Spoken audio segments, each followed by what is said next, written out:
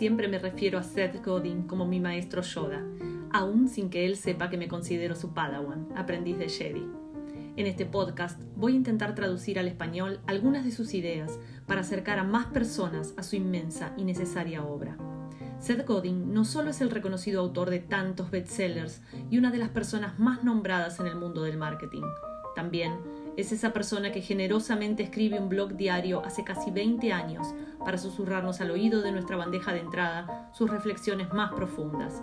esas que surgen de la curiosidad constante sobre el comportamiento humano y los cambios culturales, del afán por comprender cómo funciona el mundo y qué podemos hacer para mejorarlo. Si estás escuchando esto y decidís quedarte, deseo con todo mi corazón que puedas sentir, aunque sea algo parecido a la sacudida mental que provoca en mí cada uno de sus brillantes conceptos.